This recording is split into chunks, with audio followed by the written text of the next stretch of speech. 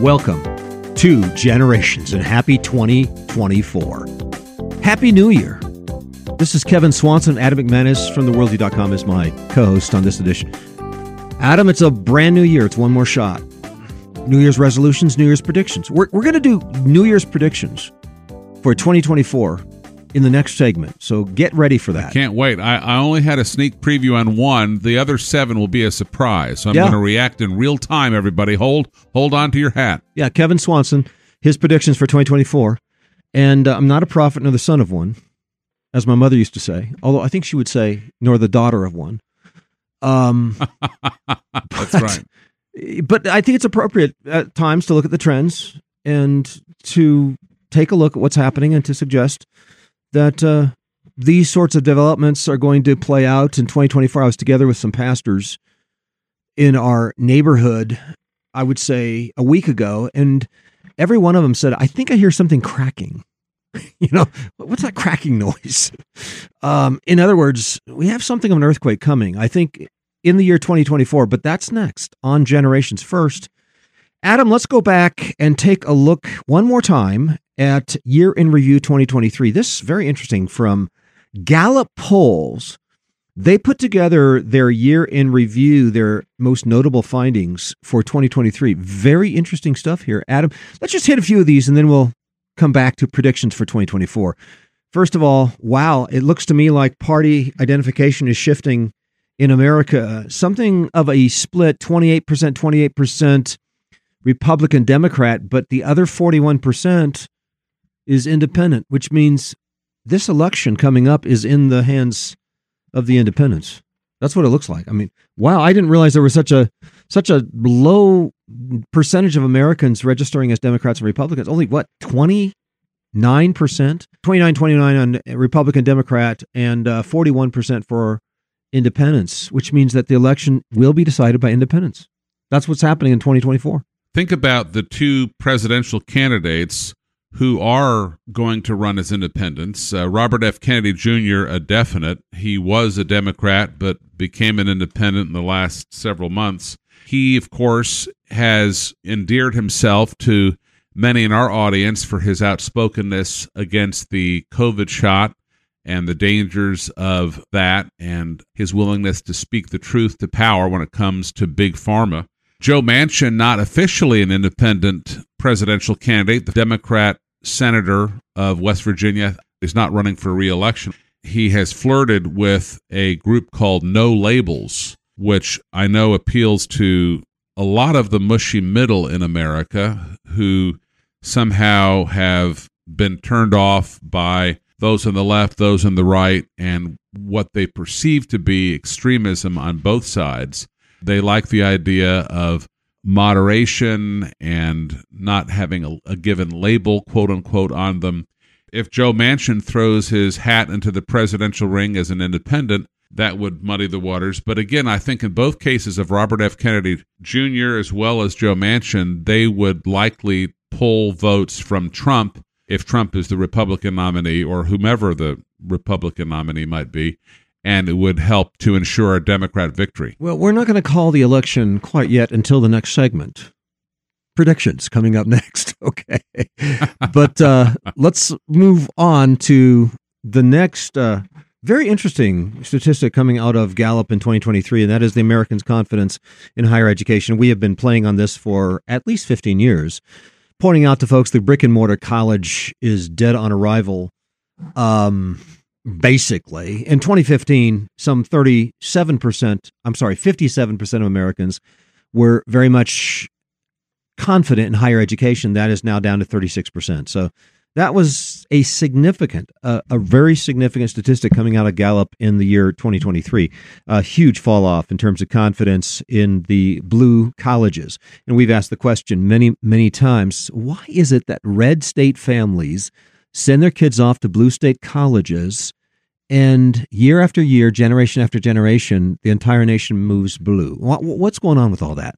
So I think red state parents are waking up and realizing there's not much there except indoctrination, especially in the liberal arts colleges in America.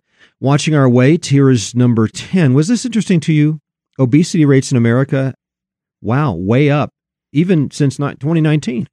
Apparently, during COVID, people went out and bought too many Doritos and, sipping Pepsis on the couch and eating their munches, and they're getting heavier all the time. 38% of American adults are now obese. It's up from 32% in 2019. I think in 1999 or 1994, it was, something like 15%. So we're looking at a massive increase in obesity in America. Not good. Not good. One of my favorite things to do is I'm walking around H-E-B, which is the big supermarket in Texas, or wherever I might be Walmart on occasion, is to look in people's carts and see what are they primarily buying? What are they getting?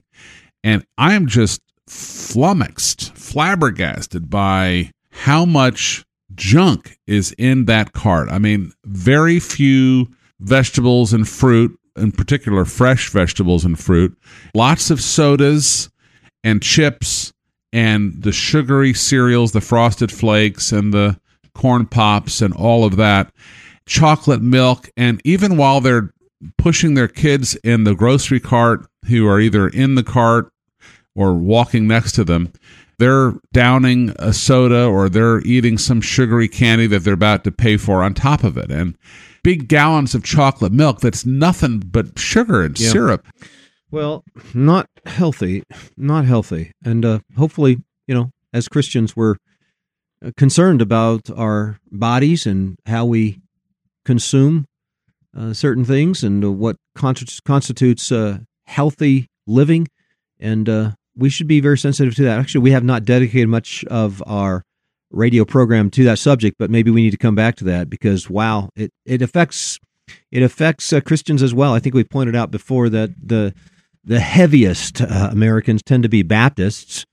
The those that are most healthy in terms of their living style tend to be, Jews or even atheists tend to be doing better than Baptists when it comes to their weight. So yeah, we got to come back to this subject. Well, it's interesting because Christians are very quick to say that homosexuality or premarital sex, drinking excessively or using drugs are bad, but they turn a blind eye to gluttony, to overeating. Gluttony is the kind of permissible sin of sorts. But 1 Corinthians 6:19 and 20 could not be more clear. Do you not know that your bodies are temples of the Holy Spirit who is in you, whom you have received from God? You are not your own. You were bought at a price. Therefore, honor God with your bodies. Well, let's move on. American trust in the judicial branch of the federal government, pretty far down if you compare it to the 1990s. Up in the 1990s, you would have seen something of 80% of Americans with a great deal of support for the Supreme Court of the United States. That's down now to 49%. And almost every poll that registers confidence levels in institutions in the United States has been down significantly. In fact, we can talk about public schools, public universities, public media. We can touch on that as well. But apparently the Supreme Court has always, held a fair amount of confidence in the American public. That, too, is falling pretty dramatically, down to some 49%. And I'd say this indicates that America is becoming less and less stable as a republic, as a nation, and moving more and more towards a revolutionary sort of a mindset, which is dangerous for the nation. And we're looking at a long-term decline, which means that this recovery would take a very long time. If Americans will, in any way, shape, or form, repair their view of the institutions, that's going to take some time because we are looking at least a 30 to 50 year decline in the American confidence in institutions, including the Supreme Court of the United States, believe it or not. Well, I'm not surprised that we have seen a huge drop since just 2022 until now, primarily because of the liberal media's reporting on the Dobbs decision, the overturning of Roe v. Wade, as if the world were coming to an end. We know that that was a righteous decision. It was perhaps the best part of Donald Trump's legacy is to see that overturning of Roe v. Wade, that Dobbs decision come down. But I think so many of the people who are asked by Gallup, what do you think about the Supreme Court? They are kind of parroting back to the pollster what the MSNBC folks have been saying about how outrageous it is that the Dobbs decision came down.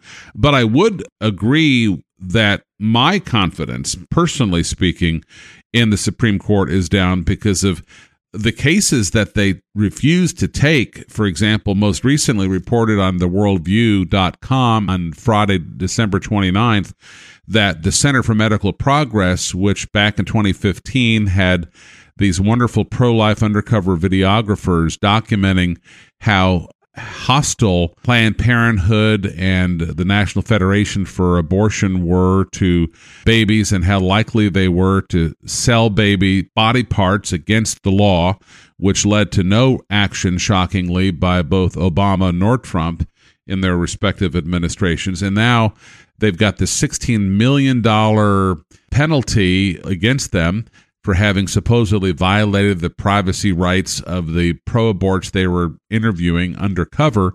We had hoped it would go all the way up to the Supreme Court. The Supreme Court would say, no, you absolutely have no obligation to pay the $16 million tab. This is freedom of speech. This is investigative journalism 101. It's fine. But the Supreme Court refused to hear it. And something similar, of course, happened to the Christian counselor in Washington State that, wanted to take a particular position on the sin of homosexuality and counsel people, out of the lifestyle of homosexuality. And that was evidently deemed illegal. According to the Supreme Court of the United States, they refused to allow for freedom of speech in that state as well. So we're finding the Supreme Court of the United States is doing the wrong thing, I would say 50-60% of the time these days, and setting a bad trajectory for the nation. But also, before we're done, I want to take a look at American trust in mass media. This is probably the most significant shift in American history in terms of how Americans view the institutions that have run the country for a very long time. Make no mistake about it, the media has been the fourth arm of government there's the bureaucracy, but there's also the media. The media seems to have a fair amount of influence upon elections and upon the American opinion. And so, but American trust in mass media now is at an all-time low. It's dropped off from, I'm going to say, 76% back in 1975. So that's really high. When Americans trusted the newspapers, they trusted the television reporting in 1975. We're looking at 76% of Americans, fair amount of trust in mass media in 1975. Now, Adam, that's down to 32%. That's in the dirt. There is very little trust in mass media today. And therefore, I think what Americans are saying is there's so much fake news, they don't even know what's real anymore. Mm-hmm. Well, I have always appreciated a local radio newscast, which I think is perhaps the closest you can get to reasonably fair journalism. I'm not saying it's always right on the money, but most times the news sources, even on a music station, come from a news talk or a conservative news talk station where the local reporters, even though they may not be pro-life themselves, for example, I think they are open-minded enough to report on the abortion question in a fair way. When you talk about your local newspaper, 9 times out of 10, just look at the editorial page that reveals everything about their heart. They're typically very liberal. Television, worse. One of the websites I would recommend as a great source for holding the news media accountable is newsbusters.org, newsbusters.org, put out by the Media Research Center, Brent Bozell's group in Washington, D.C., Alexandria, Virginia, to be specific. Every day, they document how the media, especially on the television level, ABC, CBS, NBC, MSNBC, gets it so glaringly wrong. Just in the first 4 years, for example, of the Trump administration, the only 4 years, the likelihood of the television news networks reporting negatively on Trump was like 92%. That is just evidentially problematic on its face. And one last take from this Gallup blog, the Year in Review 2023 Most Notable Findings. Adam, this one was a shocker because it's looking at this question, very important question. What one country anywhere in the world do you consider to be the United States' greatest enemy today? It's an open-ended question, so people could have answered anything. They've been following this question since roughly the year 2000, so this has been going on for a long time. And it appears that, for a while, Iran was at the top. That would have been between 2005 and 2014. Now that has dissipated down to about 2%. But Russia is pretty high. It's been on the rise since 2012. So Russia was in the dirt in 2012. About 2% of Americans consider Russia to be the number one greatest enemy. And that's been on the rise now. It's up to 32%.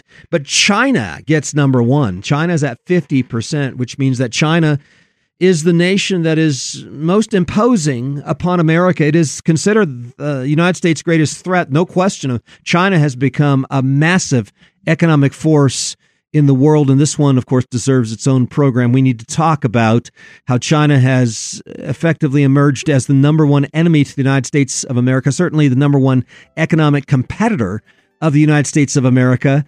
And the entire geopolitical power shift is happening. It's already happened. And how that's going to play out, who knows? But it does appear that both China and Russia, very high on this. 50% of Americans consider China the number one enemy. 32% of Americans consider Russia the number one enemy. And if they come together, if Russia and China become a little more cozy, then you're looking at a very significant force against America in the upcoming conflicts. Well, let's take a break. And when I get back, we're going to get right to the question, predictions. What are your predictions for 2024? That next on Generations.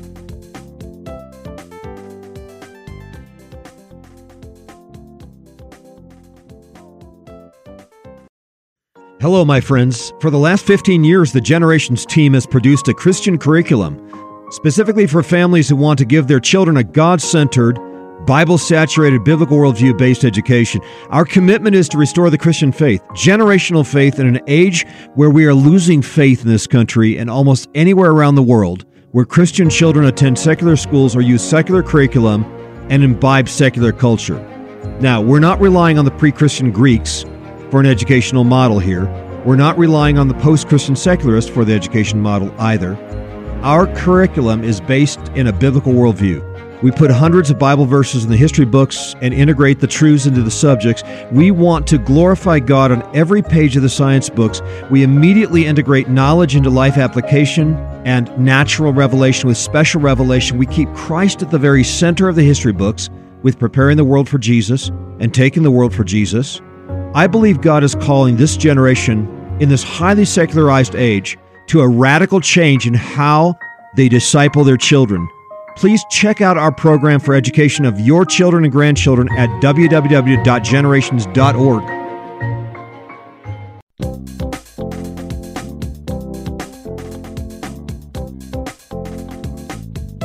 And we are back on Generations. This is Kevin Swanson, Adam McManus, my co-host on this edition. And today we're going to cover our predictions for 2024. My prediction for 2024, and I cannot guarantee the outcome of these predictions. I am not the prophet. I hope not. Nor I'm the son of a prophet. And I am doing the best I can to look at the trends and make judgment calls based on that, Adam. All right. Number one, and I already know the answer to this, but I'm intrigued by how you come to this conclusion. Who do you predict will win the presidential election November of 2024? Trump wins. Adam, Trump wins. Wow. Yeah. That surprise you? Yeah, that's my call. Trump wins. Yes, it does. Donald Trump wins a second opportunity, which, by the way, would not be the first president to do that. Go back into the 1800s. Cleveland. And Grover Cleveland? Grover Cleveland, yes. Came back and did a second term. All right, so Trump wins. Now, Biden, however, doesn't concede. So 1 million people show up in Washington, D.C. on January 6th, 2025. They storm the Capitol building and nobody gets arrested. Okay, that's my prediction.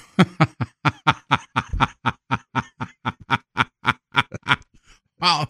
Your Trump prediction is just so you can make that January 6th remark. Yeah. The Supreme Court sticks with Trump. Biden people revolt. And Trump takes notes from the South American banana republics and throws everybody into jail. So that's the way it plays out in 2025. Oh, my heavens. Okay. All right. now I feel like this is all tongue in cheek. Who do you really think is going to win? Not exactly. You sure this is tongue in cheek? The January 6th part felt tongue in cheek, and throwing all the people in jail feels tongue in cheek. I'm not sure we're that far off from Brazil and some of the other banana republics that have gone through this gig before. So you think Trump's really going to win? On what basis do you draw that conclusion? That's number one. I can't imagine Biden winning, and I can't imagine anybody else taking the Republican nomination. I couldn't imagine Biden winning in 2020, but apparently or allegedly he did. Mm-hmm. If you watch the 2,000 Mules video by Dinesh D'Souza, there certainly seems ample evidence of all kinds of shenanigans going on. Like I say, Banana Republic stuff. All right, number 2, what's your second prediction? All right, second prediction is that the rhino to the right ratio will increase. Now, we know about the rhinos, right? The Republican in name only. Now, there's a rhino to right ratio in the Republican Party. You've got the Republican name only. They're the rhinos. Then you got the right in the Republican Party. And the right in the Republican Party are Republicans identifying as genuine, honorable, and true. That's RIGHT. Okay, so you got the rhinos and the rights. Okay, so yeah, you got the rhino-right ratio. You've taken a page from the transgender terminology. Yeah. Republicans identifying as genuine, honorable, and true. Good, honorable, and true. RIGHT. So you've got the RINOs, the rhinos, the Republicans named only. And then you get the rights, the Republicans identifying as genuine, honorable, and true. So the rhino-right ratio is going to increase, which means not good. More Genuine. Rhinos. What does that mean? That means that they will not stick true to the original Republican platforms that have been worked out over the last 20 years. They will wimp out on abortion. It seems to me that way, way too many Republican candidates these days are putting, their finger in their tongue and putting their tongue to the wind or their finger to the wind, and they're trying to identify the direction the wind is blowing on abortion, and they are wimping on abortion. And I think the end result of all these referendums, these initiatives that have gone down in smoke as a result of Americans voting pro-abortion will be that the legislators themselves will throw in the hat, and many of the Republicans will turn rhino on us, and they will maintain a pro-abortion stance as well. So the legislatures across this country, including the Congress, will increasingly move towards a pro-abortion position.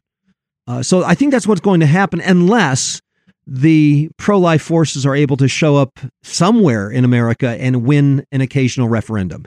If that happened, then I think the legislatures might go the other direction, or the Republicans might go the other direction. But for the time being, I think we're looking at a increasing rhino ratio, and more Republican in name only standing on nothing but their own position of maintaining their political power and abandoning principle as they take office or as they run for office. So I think that's what's going to play out. The rhino-right ratio will just increase, Adam. That's number 2. All right. Prediction number 3 from Kevin Swanson for 2024 is what? There's this popping noise. I'm hearing it already. It sounds like a bubble popping, or at least fizzling down to size. You know what that is? That's the everything bubble. That's the everything bubble, the real estate bubble, the college loan bubble, the debt bubble, every bubble in America, I think, is about to pop. The residual effects of the stimmies, the stimulation bills, and the somewhat $7 to $9 trillion of debt spending that's occurred in the last 3 years.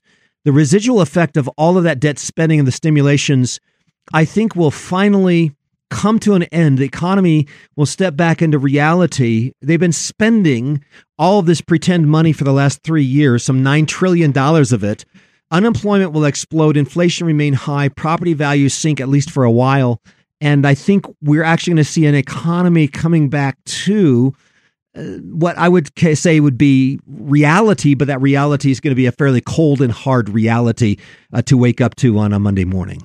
So economically, I think we're going to hear a bit of a popping noise. What will that look like? Or maybe a little bit more of what would be an explosion. Not so much just the pop, but a bang. More of a bang than a pop. I think that we're looking for in 2024. But what will that mean for the average generation's listener? I mean, how will they feel economic pain because of that? Well, I think we're all going to feel some pain. It's inevitable that you can't just spend your great-great-grandchildren into debt and never pay the piper. So I think we're going to see the average standard of living come down. It has to come down. It's already coming down. And so effectively, we're going to have to live not on our great-great-grandchildren's debt, but we have to live upon the present current standard of living that's appropriate for all of us. And I think the best thing we can do is get out of debt and begin to live within our means. And that's the thing we've been impressing upon our listeners for the last 20 years of this broadcast. Number 4, what's your fourth prediction for 2024? Well, and this one's hardly a prediction. The Middle East will continue fighting one another. They've been doing that for 75 years, so it's hard to miss that one. But this war that's going on right now, the Hamas-Israeli war that's happening right now, it's got legs to it. And I think it's going to draw on Syria, Lebanon. It's already done some of that, potentially Iran as well. So it seems to me that, and this could very well snowball into something much more significant. We'll see. Number 5. Well, China will flex its muscles. China will secure Taiwan in the next year or two. America won't like it, but there's not much America can do about it. Also, Iran will flex its nuclear muscles, probably test one nuke in 2024. And if you do the numbers, this is interesting. I think this is important for all of us to know. The United States is about 26% of the world domestic product. The EU is at 18%. So put that together, you're looking at 44% of the world economy is the United States and EU. But now China has about 19% of the world domestic product, up from 2% in 1980. So that's a huge, huge shift. China understands who China is today. China is powerful. China is a competitor. United States is basically neck and neck with China. If you add to China the something like 3% of the GDP from India and Pakistan, Russia's got 2%, South Africa, Brazil, they're at 2% as well. Muslim countries are at 24%. So put the Muslims together with the Chinese, and as well throw in some India and Pakistan. Russia joins forces with them. The East is now at 49% of the world domestic product. The West is at 44% of the world domestic product. Africa and South America are the remaining 7%. So the balance of power has shifted east. The East is taking over. The East is taking over the world, and I think people need to understand this. The East is 49% of the world domestic product. The West is now at 44% of the world domestic product. Africa and South America, the remaining 7%, which means that China and India and Russia will jockey for some of the African economy. But I think the balance of powers has already shifted because the world economy has shifted east. So that's a huge change. In 2024, we're going to see more of that play itself out on the world scene. All right, number 6. All right, number 6 in predictions. Hollywood throws in the towel and Disney closed down Disney World. What? Okay, maybe that's just a prayer, but it's a prediction. No wonder you wanted to keep these things a secret. I just threw that one in. The world passes away with its lust thereof, but he who does the will of God abides forever. So keep that in mind as well. But I do think Hollywood is imploding on itself. It had a little bit of a bump in 2023. I think it's going to come down in 2024. Why do you think so few Americans are going to the movies these days? Do you think they've finally woken up and recognized that the producers are doling out pablum? Yeah, I mean, that's part of it. No, I think what's happening is Americans, have you been to Walmart lately? You can buy a 147-inch screen for $600. So the whole scene is shifted such that at one time, you had X number of movie theaters. Now you have, it's not just 28,000 movie theaters. You've got 280 million movie theaters around the U.S., and they can access movies online anytime they want to. So there's so much more competition now that Hollywood hardly has the monopoly on the market. So that's the point, is that we see a decentralization such that you saw in the Tower of Babel coming down so many years ago. So, but I've got 2 more. Let me just throw out these 2 more. More universities close their doors. The brick and mortar colleges, they're going out of business. We mentioned that already, but here's the last prediction.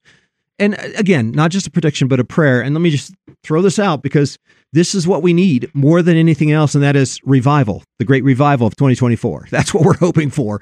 So prediction/prayer for 2024 is the great revival of 2024 happens in Asbury. Paul Washer shows up in Asbury.